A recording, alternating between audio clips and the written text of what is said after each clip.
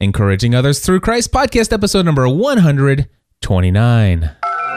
Entertaining, educational, and encouraging content that makes a difference. This is GSPN.TV. Join the community.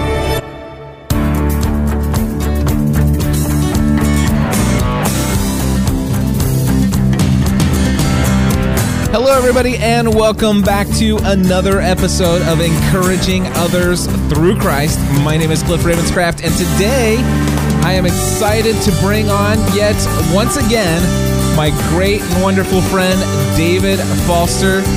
David, glad to have you here, my friend. Hey, buddy. Good. Always good to talk about the thing that I'm passionate about, and that is helping set other people free. So Free. Great to be with you. You know, it is amazing how much my life is different in every single way since since understanding absolutely my freedom in Christ. And I know we talked a lot about that in our telephone conversation the last time we had. So thankful that God's allowed us to work out the technical details of bringing you in full quality. Yeah, absolutely. Well, you know, it is. It's good to talk about not just our religion, but our relationship with Jesus and helping people distinguish between, we have this idea in America that, everybody needs a religion and going to church and all that can be positive. The truth is religion is just one more weight to carry, one more disappointment to try to medicate or mediate. A relationship with Jesus is not just freeing, it's not just fire insurance in the next life, but it is the power and the freedom and the energy and the joy to excel at our everyday lives. You know, you were talking on a recent episode of your podcast, Renegade's Guide to God.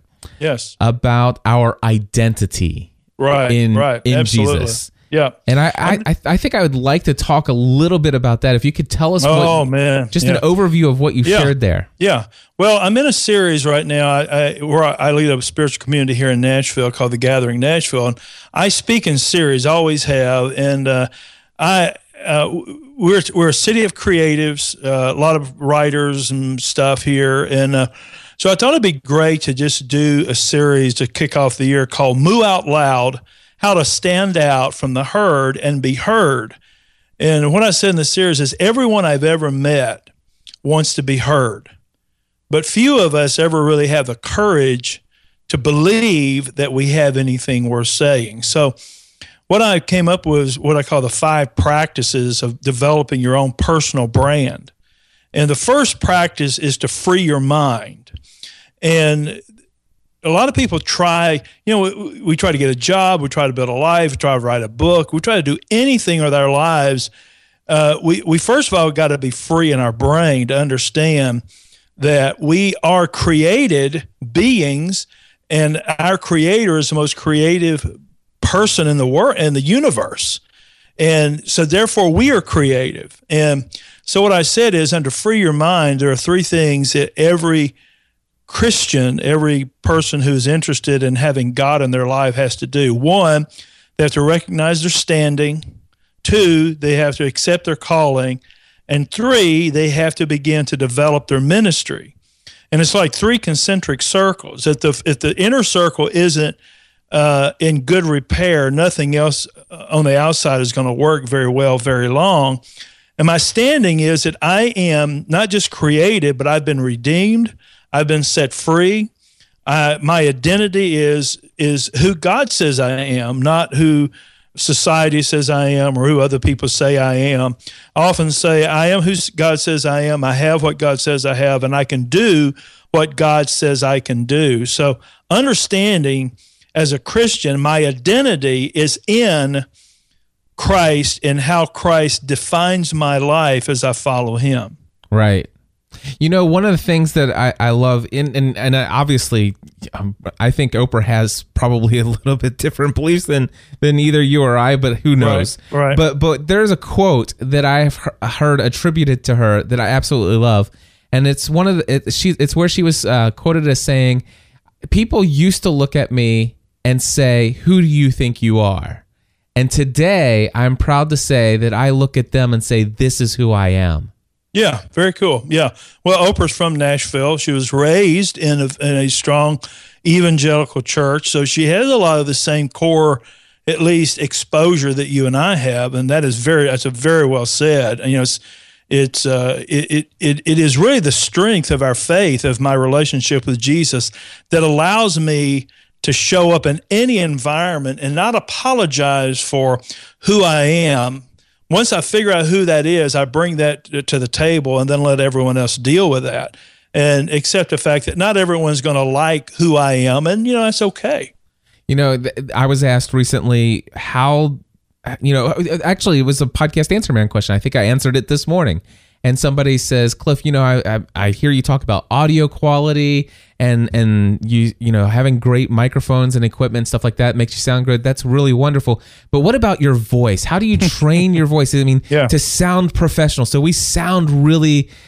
And when it came down to it, I'm sitting there just answering the question off the top of my head. And I said, honestly, right. I feel like probably the best thing you could do is not try to sound like you're like somebody that you're not. Right. I really believe if you could work more on being confident in who you are and speaking with confidence without fear what people think, I think that's the most you can do to improve your voice, because it's not just the fact is some people have squeaky, annoying voices. Right. But they don't, maybe they can do some things to improve that. But I really believe that the biggest thing you can do is just to get behind a microphone and be convinced that what you have to say is important and that you have a calling, you have a mission, you have a message, and you're good enough. Yeah, it is. And I think that in this series, again, the 5 practices for your mind, take your stand. In other words, what is your calling? What's the thing that you are put on this planet to do? And you can know that. And then fix your focus, which is becoming basically knowledgeable in an area, an area of your passion, an area of your concern, and then find your voice. And what happens is that when you free your mind, when you take your stand on a hill that matters to you, and you fix your focus so that you become solutions-oriented, your voice begins to emerge from that solid core. And we often say here in Nashville that the greatest singers are doomed to go unknown, because a lot of the people who are like in country music, even Christian music, they're not the very best singers. They're not the very best voices. But what they do have is a quality about their voice that is engaging, that is somehow pulls you in. And that's true for any of us. And you're right. I've been through speech classes and we've done voice exercises. And you're right. You can do something to improve the quality of your voice. But the truth is, what we like about a person and what they have to say is more in the confidence and the compassion and being real that really draws us in. I mean, I think that's the thing that drew me in to Podcast Answer Man early on, is here's a guy who gets it. It's not just about being technical. It's about what you can do with these tools that can really get you excited over time. Yeah, absolutely. And I was very blessed to find my true calling after entering into podcasting, and actually I fell into it. And I love that God very clearly, I know what I'm meant to do. And by the way, my calling isn't podcasting. Some people confuse and think that that's exactly what my calling is. I think podcasting is the best, one of the greatest ways that I have found to live out my calling. But God very much clearly communicated what my calling is to me. And that is, I am called to be a source of entertainment, education, encouragement, and inspiration to the world by taking the things that I experience in my life's journey and authentically sharing that with other people. Right. And what's amazing is that's just opened up every single opportunity. It's like, is this a place where I can do this in an efficient way that allows me to still be the husband and the father I want to be and to live a life with margin? Yeah. Well, yeah. And that's exactly, I think, the fruit of the process and the journey you've been on. And I'm like you. I think most people know what their calling is. They just don't have enough courage and encouragement to go out and take the risks that's required, to realize it and to live in it. I mean, I'm thinking at my age. I was telling you guys a minute ago, I'm going to celebrate my 40th anniversary next week, and we got 3 grown daughters. 2 are married. One's getting married.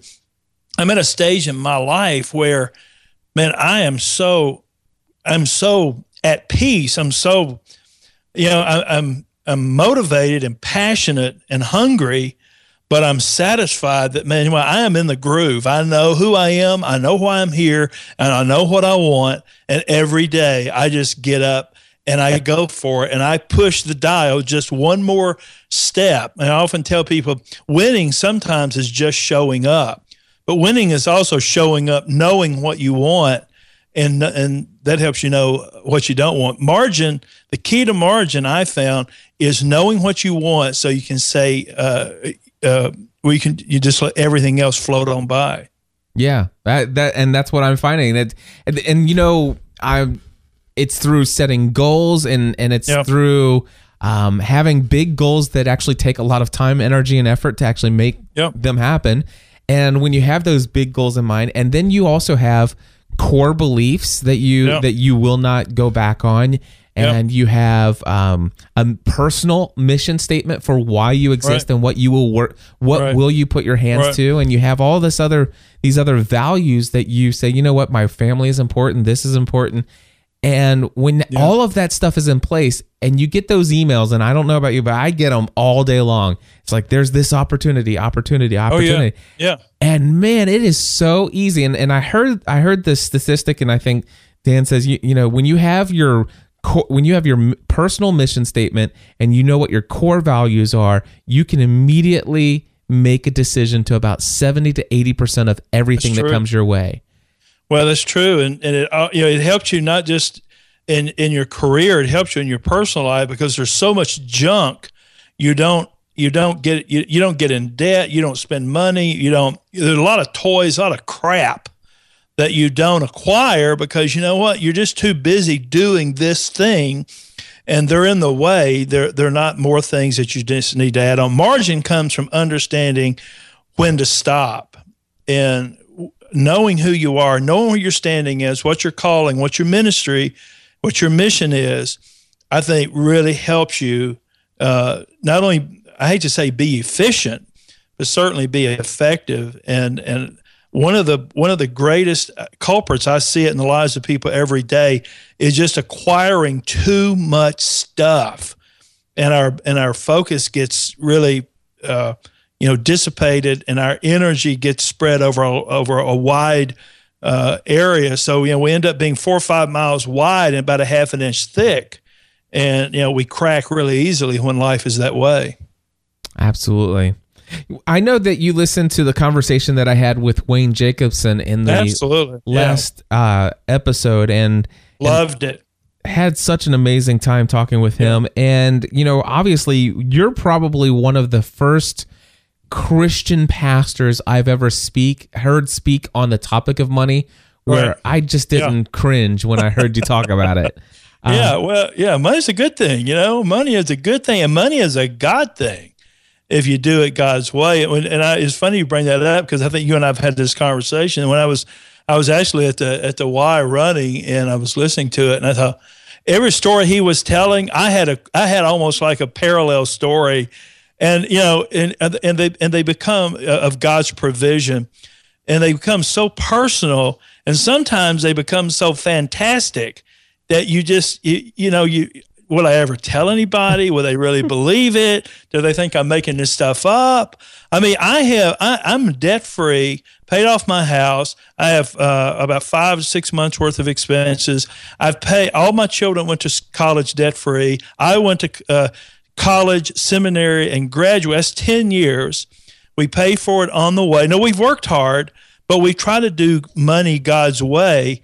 And, and I've seen God show up in my own life. I was in a hospital and in seminary. When I got to seminary, I had a ruptured appendix, was in the hospital about a month, had no insurance, had about $30,000 worth of hospital bills, all of which got paid within 12 months. God showing up in ways I couldn't have anticipated. And I just tell you, money is, almost never the problem. Our problem is what you and I have been talking about. We don't know who we are. We don't have a sense of identity. We don't have a sense of divine calling. And as hokey as that may sound to people, that is really, really important. And since we don't know who we are, we don't have a sense of calling, we don't feel like we have a ministry worth doing, worth God's support, we try to hijack others, or we try to tap into others.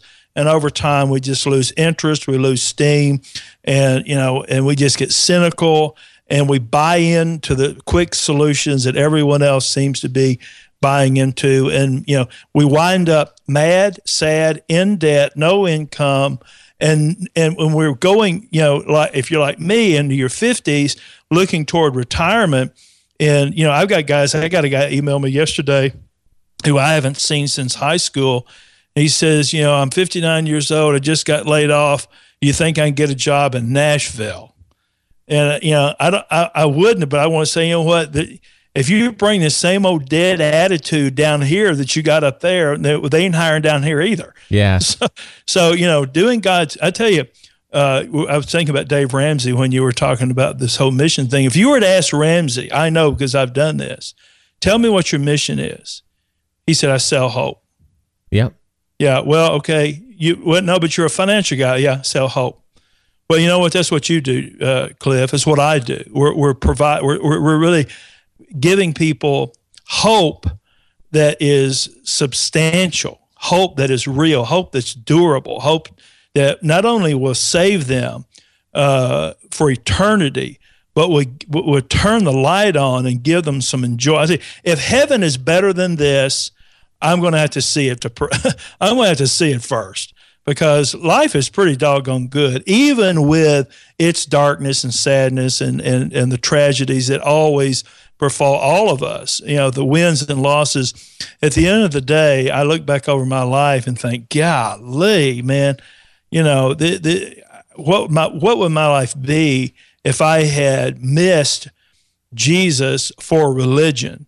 And it would have been as miserable as a lot of the people I have to deal with. Well, I tell you, somebody in our chat room just wrote in here Ephesians 4:12 to equip His people for works of service, so that the body of Christ may be built up. Absolutely. So, absolutely. Thank you very much for that, Michael. That's exactly it. I mean, God has prepared work for us. He's prepared things for us to do, and I do believe we all have a personal ministry, and I believe if we all find it and connect with other people, gathering together with other people, doing life with other believers, I think we'll find we complement each other well, and we'd see the world kind of take notice of the folks who have care, compassion, and love for this world. Well, going back to that scripture, I think one of the things I hope is changing in the American church is that scripture has been interpreted traditionally as the work I do. Now, I'm a pastor, so I do the ministry, and I train you to go do the work and give me the money so I can do the ministry. Hopefully that's changing. Hopefully we see that and interpret that as we all have a ministry. That my ministry, and I say this to the gathering all the time, what I do is no more sacred than what you do. As a matter of fact, yours may be more sacred because you're the ones who are out there in the real world doing the on the ground ministry in the real world. And my job is to help you go do your ministry, not you go work and help me do my ministry.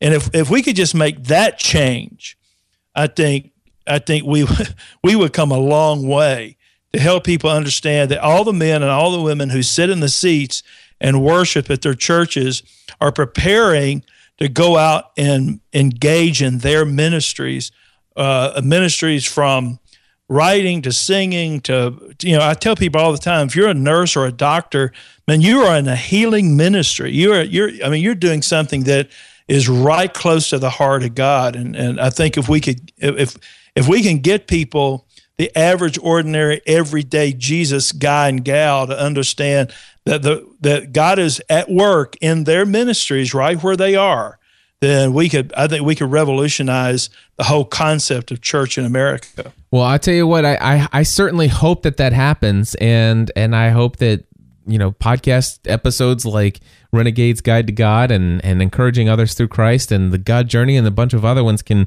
help people understand this, because it wasn't until I kind of reached out to you that I recognized. I mean, I always sort of viewed GSPN.TV, the stuff that I do with podcasting, the content that I create, I always kind of felt like it was my own personal ministry, if you will, and stuff like this. But to be honest with you, I always kind of, I was really, I felt a little guilty at times when I put priority of what I'm doing over some of the things that people asked me to be involved in, as far as church ministry. I found myself, being the business person that I am, committing the number of hours that I have to the projects that I work on.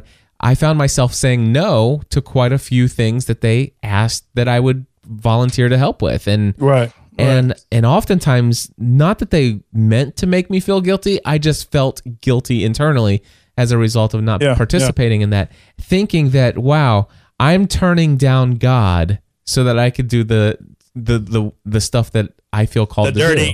The dirty, nasty making of the money. Well, yeah.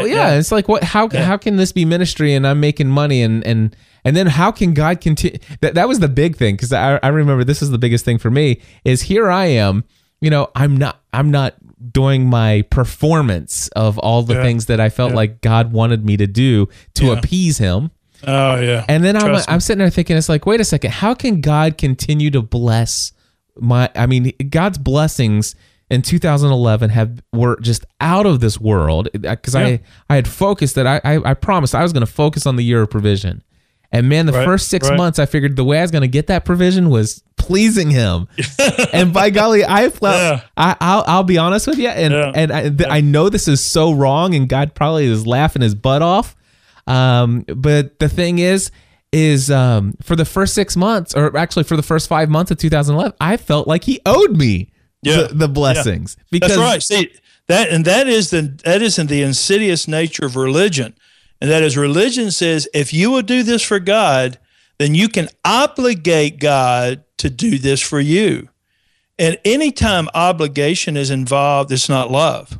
Yeah, it wasn't love. Yeah, and I ask people all the time, do you believe God is obligated to love you? And I think a lot of people would say, of course He is. But then it's not love. It's a debt that He owes. And trust me, none of us are going to indebt God to us.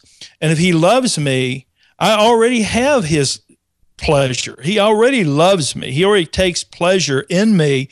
And the insidious nature of religion is that I can keep you on the line forever, because if I say to you, obey God and He'll bless you, and you obey God, or you think you have, and He hasn't blessed you, then I can always say, well, you didn't do it enough.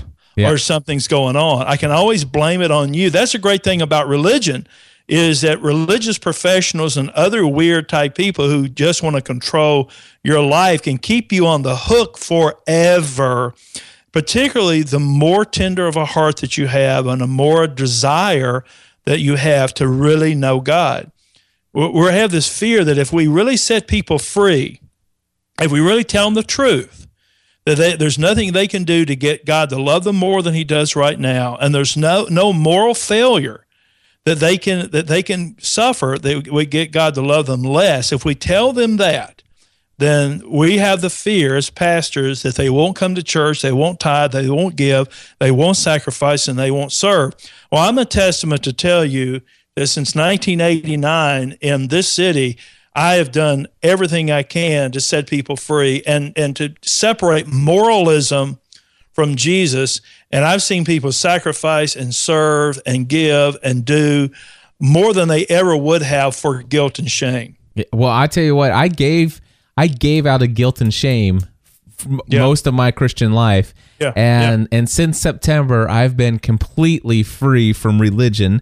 And I'll tell you what, I've given, number one, I've given freely and with joy in my heart for the first time ever. And I've given more.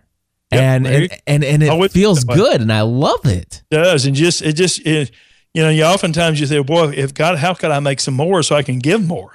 And so, that's exactly where I'm at. I've told people, I said, this isn't particularly a good Christian goal for people to have in my mind, but by golly, my goal, I will have a net worth of more than $1 million. By the end of 2015. Yeah, absolutely. Again, money is never the problem. Money is not the problem. The Bible does not say that money is the root of all evil. It's the love of it. It's the love of the lack of having it. You know what I'm saying? It is, there's so many good things that happen with money. Money is a good thing. Money is a God thing. Why else did Jesus talk so much about it? Why did he teach so much about it? Why has the church always had the church historically has always had all the resources it needed? And if you go back historically and study this, when the church really went south, south like a rock falling from a building, is when Rome made Christianity the religion of the empire and started paying the bills. And when the ministry went from volunteers and amateurs to paid clergy by the state, it went south immediately. So God has always been able to support his work. I always say this, you know what? If the gathering isn't worth supporting, let it die. Yeah. And if it is worth supporting, then I can trust that God will show up and provide. But this whole holding people hostage with the whole guilt on money thing is just it's not just wrong. I know it has to grieve the heart of God, because if I can make you afraid of money, then you can never be free to use it for good purposes. Ooh, that's good. We ought to put that. You ought to write that down or something. I ought to write that down. No, Stephanie and I, our family has not attended this thing that people call going to church since September, right. We just basically decided that we were going to create something new and something exciting.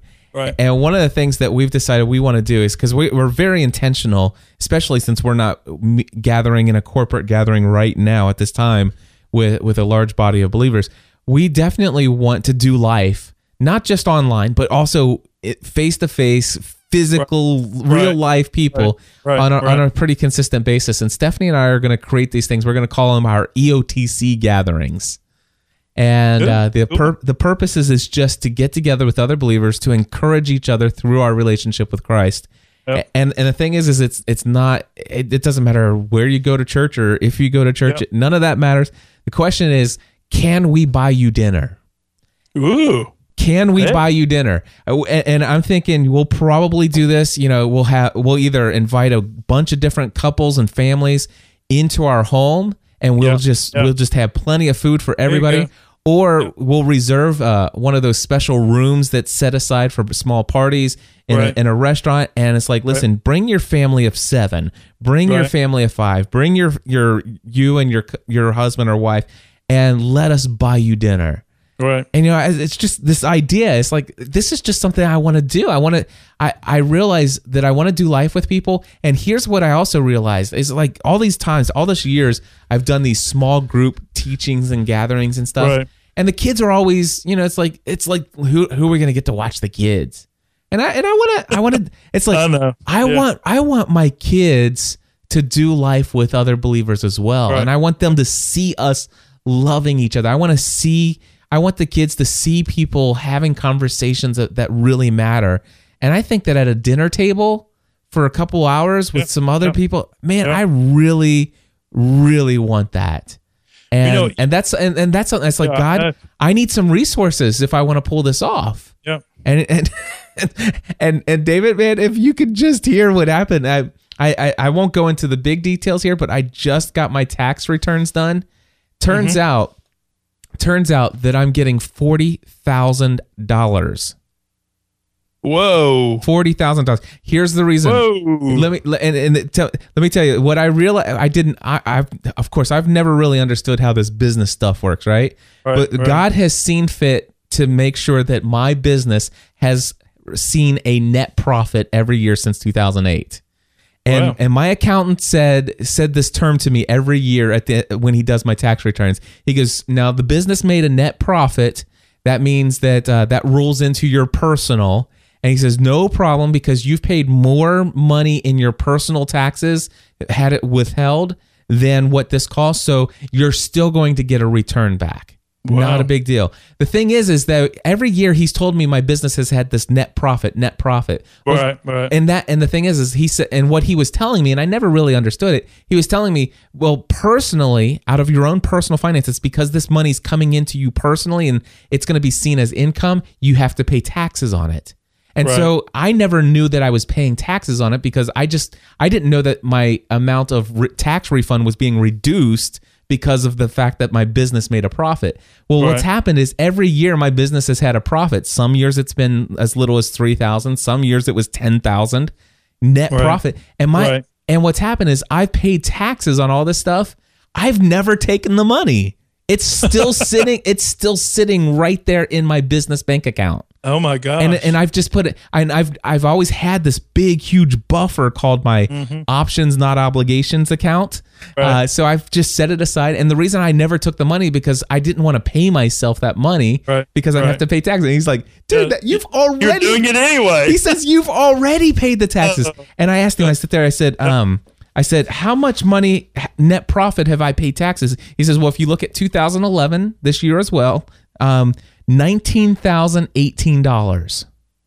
He says you can write yourself a check for $19,018, and that is your capital. That is your personal capital. You've already paid taxes on that. And he says, by the way, this year the federal's sending you back $9,550, and state's sending you $408. That's $39,000. That's cool. You know what that'll do, David?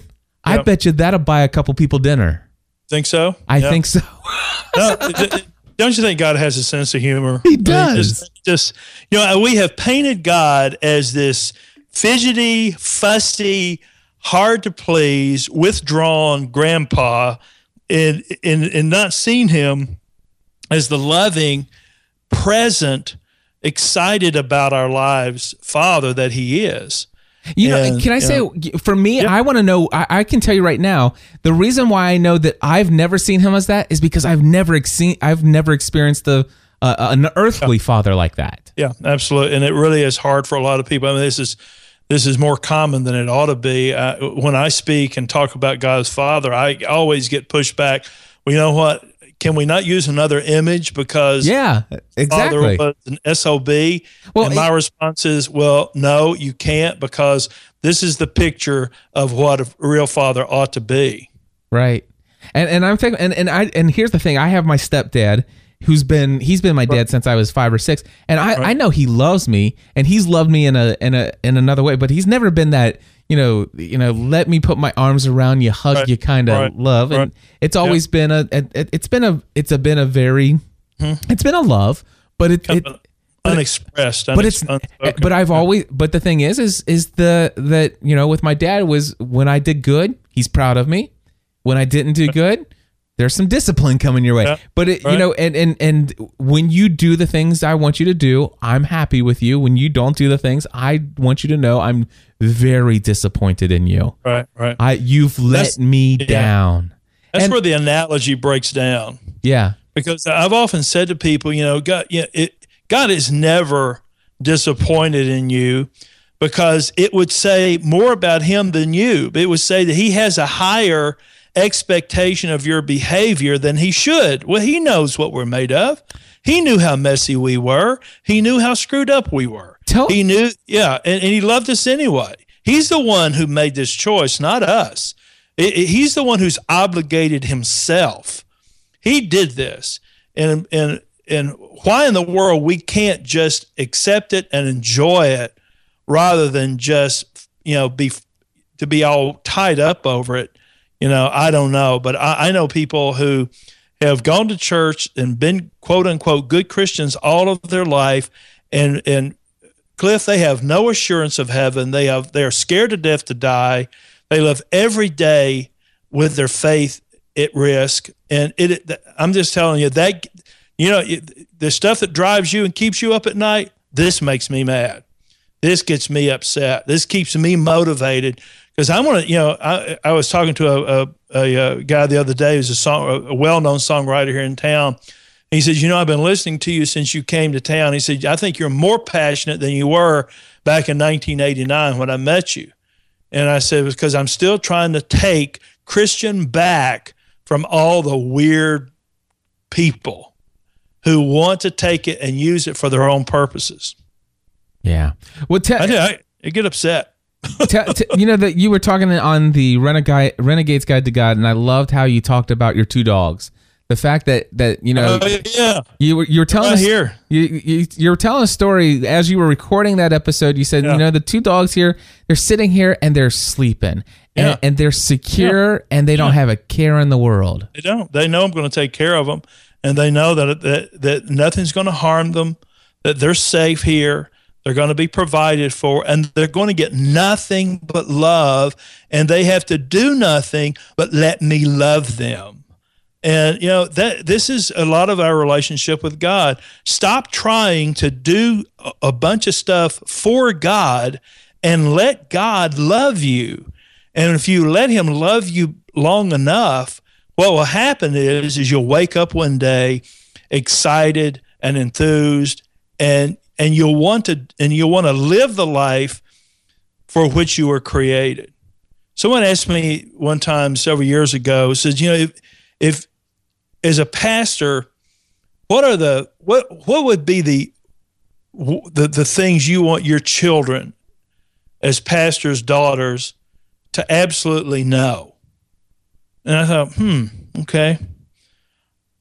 I would say this: the ultimate life, and I've tried to teach my girls this, is to know God, love God, and live the life for which you're created. That's it. If you can really master those three things, you're not going to love God till you know him, right? To know God is to love him.